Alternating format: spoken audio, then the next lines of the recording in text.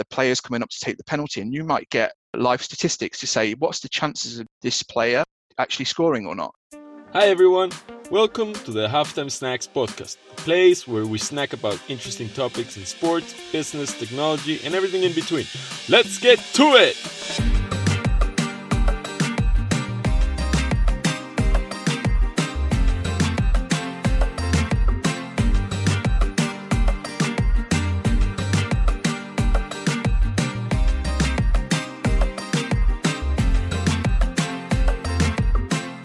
On today's Halftime Snack, I'm excited to interview an experienced sports consultant from the UK.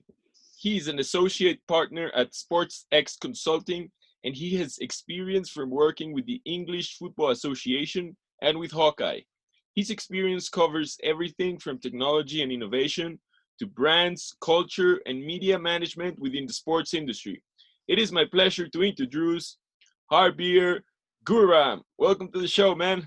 Thank you, Ronan. What a brilliant introduction that is. I hope I live up to that. Thank you. It's great to have you on the show today. Yeah. You have around 15 years of experience in the industry.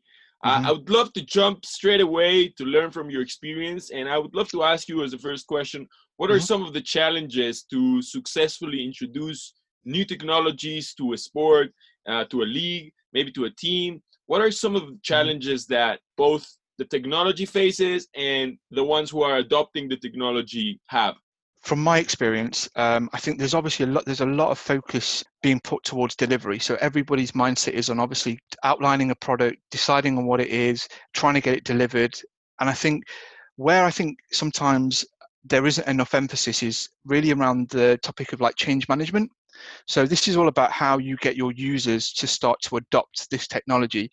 And essentially your users they're going to be the marketeers for your product. They're essentially going to be the guys that say, ultimately, it's great or it's not great. So having actually introducing that technology into these people, for me, is the most important part of actually making sure that this product is successful. Because I think going through the delivery process, you're very much in the sort of project mode and you get things done. But I think the bit afterwards is something that I feel companies need to sort of spend more time doing. Wow, it sounds like it's a whole process, and I'm sure there's many things that both parties need to, solve between technicalities and also applications and how it's supposed to be used, because they are going to be the ones using it, so they're supposed to be using it. It sounds super interesting. And given that the world of sports changes every year very quickly, what are some of your favorite tech trends applications in the sports world today?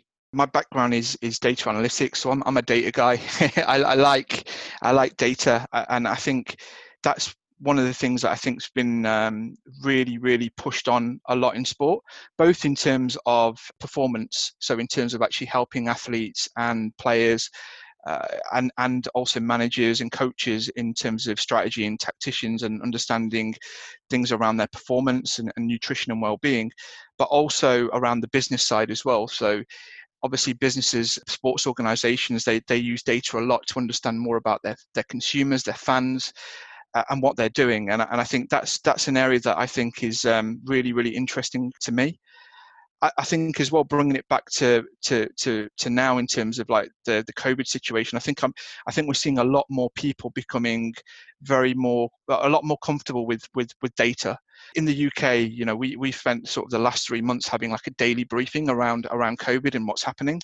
And every part of that sort of the initial start of that meeting, the Prime Minister has stood up and talked about statistics. So again, it's back to people's just sort of level of comfort. And I think what was once, when I first started, almost like a bit of a fear for statistics and numbers is really changed a lot recently. So that's a really big sort of area for me that I really love. I think another area as well for me as well, it's not really, I wouldn't say it's a favorite one, but I think it's something that's really important right now, is the whole sort of area around cybersecurity. So I think that at the minute, financial services, as an example, is kind of one of the most regulated industries out there. And yet, I saw in the news a couple of months back that one of the major corporate banks has already announced a data breach. I think I think sport is probably 2 or 3 steps back in terms of having a lot of emphasis within that. And I think there's a massive learning exercise. There's a lot more emphasis, I feel, that needs to be put into cybersecurity within sport. Yeah, I totally agree with you, Harbir. And I think, I don't know if you saw the movie Moneyball.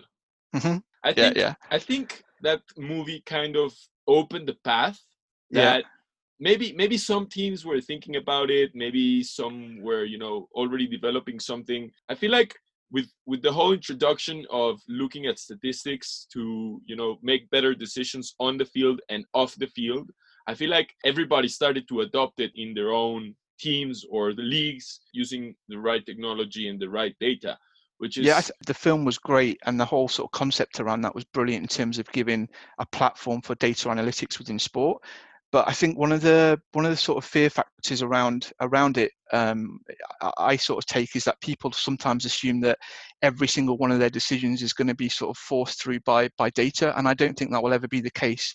We need to always have, apply that human platform to it as well, because very often, when you're looking at data, there can be several reasons why you've come to an outcome. You may not even have the right number of right amount of data to even draw an outcome from that. So a valid statistical sort of control sample that you can use to sort of understand that data in more detail. So for me, I think we should definitely be embracing data, but I don't think it's ever going to change people's way of having to sort of put on the sort of human outcome in terms of understanding and analyzing that information and drawing out insight. usually we may be looking at the wrong statistic, or maybe Mm-hmm. we may be looking at the wrong number that Mm-hmm. is going to end up making us do the wrong decision. I think we're going to optimize in terms of data the place or the actual information that is relevant for Mm-hmm. each one of the problems that teams and sports leagues and organizations are aiming to solve. And I'm really interested that now that you're mentioning a little bit about COVID, the way it's changed the way the sports industry is working. I'd love to know, what do you think about the focus around technology and about like how sports is now more dependent on some sort of technologies to connect with fans, to be more present while we can't really be there. So how did the focus on technology change since the beginning of the pandemic? There was always, particularly with the bigger teams and the larger federations, a real sort of emphasis towards digital transformations going forward, mobile technologies. But I think, if anything, obviously the fact that fans can't actually go and watch these events, that's become even more prominent right now. I think that's been a really interesting thing to sort of see and develop in terms of how people are interacting with that. I've actually really enjoyed as well just reading and understanding about how how a lot of organisations are having to adapt their sort of how they use technology and how they're going to offer this to the wider audience. So, some of the examples that we've seen, for instance, within the NBA, and them using digital screens and having all the fans actually watching whilst this is going on, I think it's been absolutely fantastic. Having fan rooms as well, so people all over the world essentially can all come in, and if you're a particular sports fan, you can actually now engage with other fans, and I think that's been fantastic in terms of not only now but in the future, because a lot of clubs have fans all over the world. And I think that's been a really brilliant sort of initiative that's really pushed and kicked on because of this pandemic as well. And I think the other sort of examples that I've seen as well is around certain sort of product offerings that have had to change. So, I've listened to sort of conversations around certain companies that for instance used optical cameras. So they used cameras around concession stands in stadiums. So what they were originally doing pre-pandemic was understanding within a certain square footage how many people were actually going in and using those concession stands. And obviously, if there's more people using them, they open another concession stand. So essentially, what you're trying to do is reduce queue times. But what this company has actually done is actually now switch that offering to have more of a safety focus. So these cameras, what they're essentially doing now is looking at how many people are there in that certain square footage, and actually they need to be a meter apart, or they need to be 2 meters apart now because of the sort of social distancing that's happening right now. So I think that's been really interesting to see again how sport and companies are really sort of changing their offerings. I think as well from a wider perspective as well, I think, there's been a massive cultural shift. Everybody's now adopted working from home a lot more, which is great in terms of people's sort of work-life balance and how they're able to, how they feel. I think there's obviously always going to be a place for going into the office, but it's nice that they've been able to balance that. And I think with regards to technology on that front, the product suites that have these collaboration tools, which were once kind of almost seen as nice to haves, have really been really important right now. It's really important that they're there in this space. And I suppose bringing it back to sort of companies, SportX, for instance, the company that I work for, we've had to be very clear in terms of what our go-to-market propositions are. We've had to be very clear on the fact that we're focused on 2 or 3 of these areas, and also which is basically around sort of commercial and partnerships, looking at talent, and also technology. And in alongside that, also being very clear about which markets we want to work in, because again, I think you've got to have a strategy now. I think it's even more important given everything that's happening. The world isn't just one open book at the minute. I think there's changes and that everyone's having to face right now.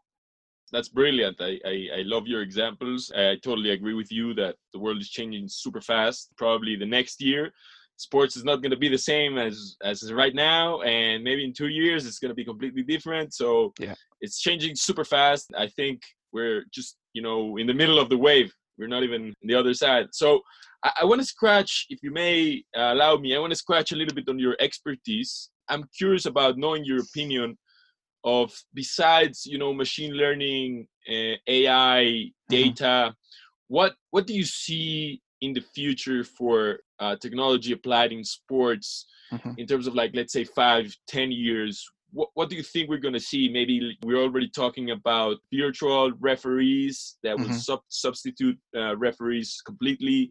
We already, have VR and other some sort of technologies. What do you think? What's your opinion? Where are we going?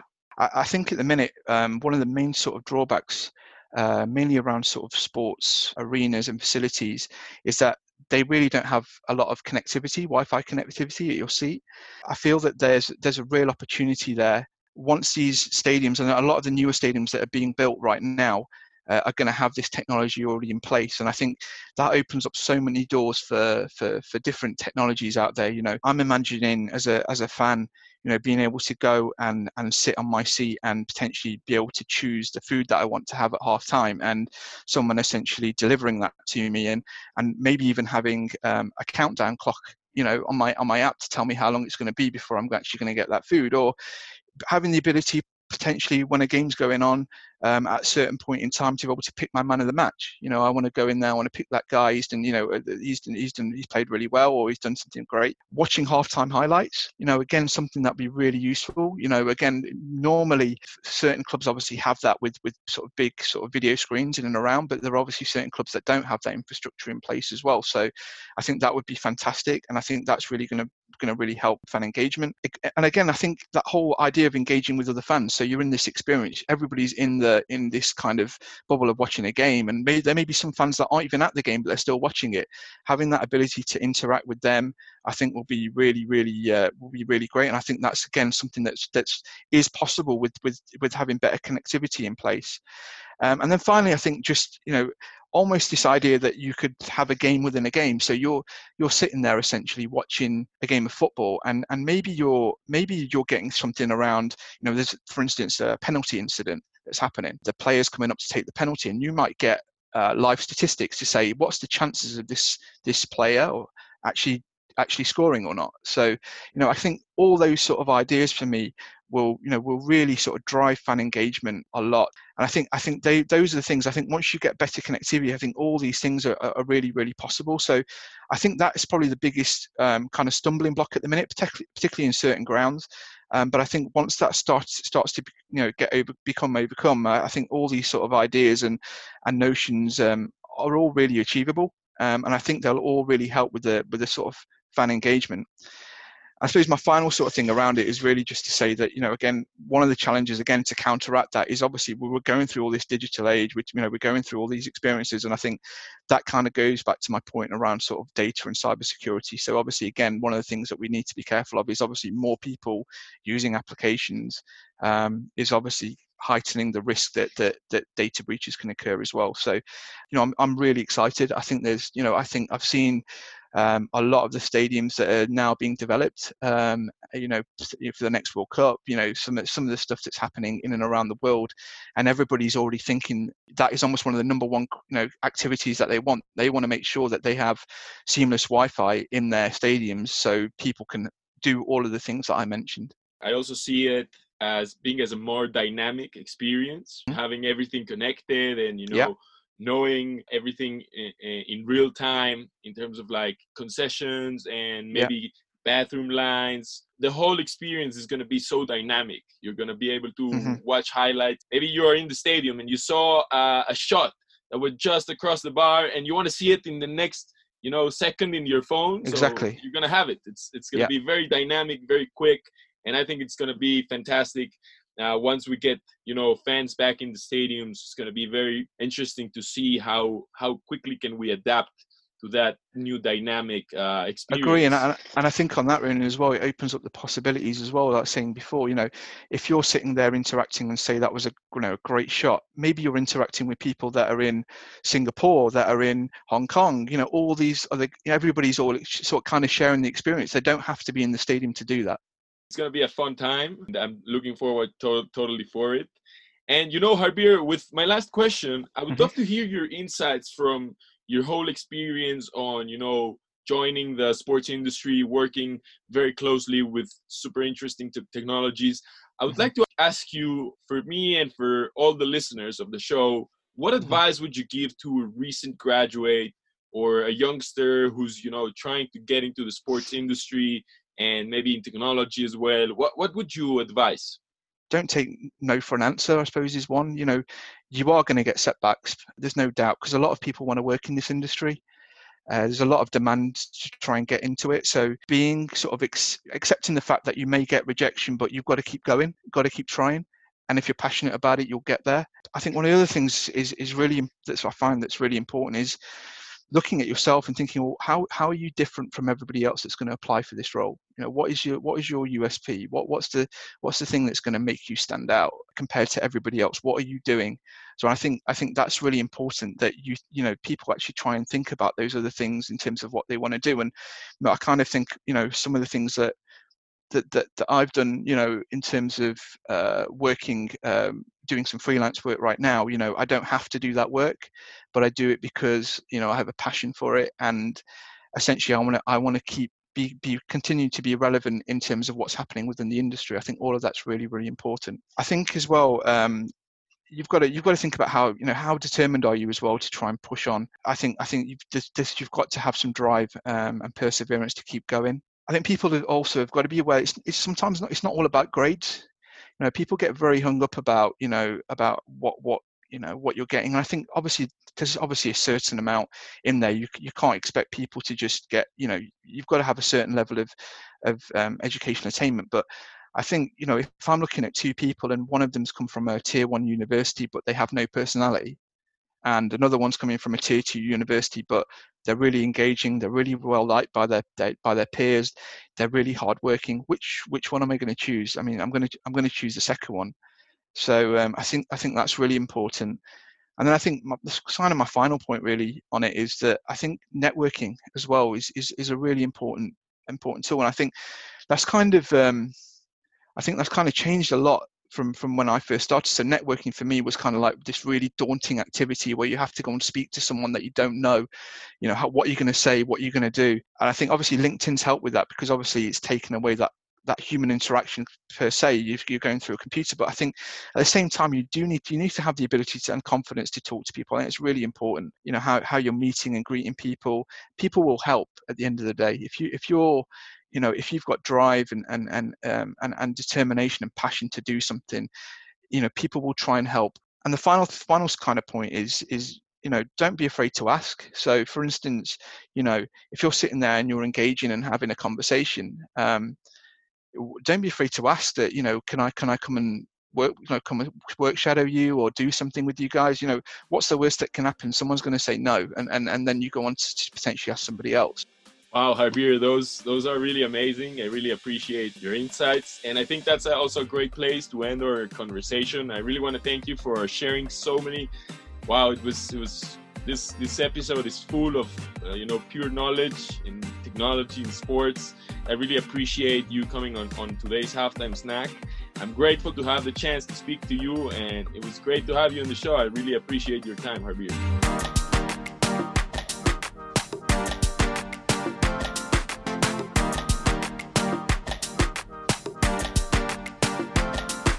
Before you leave, I want to thank you for listening. To hear these or any other halftime snack, check out the full archive on my website, which you can find on the show notes. See you next week!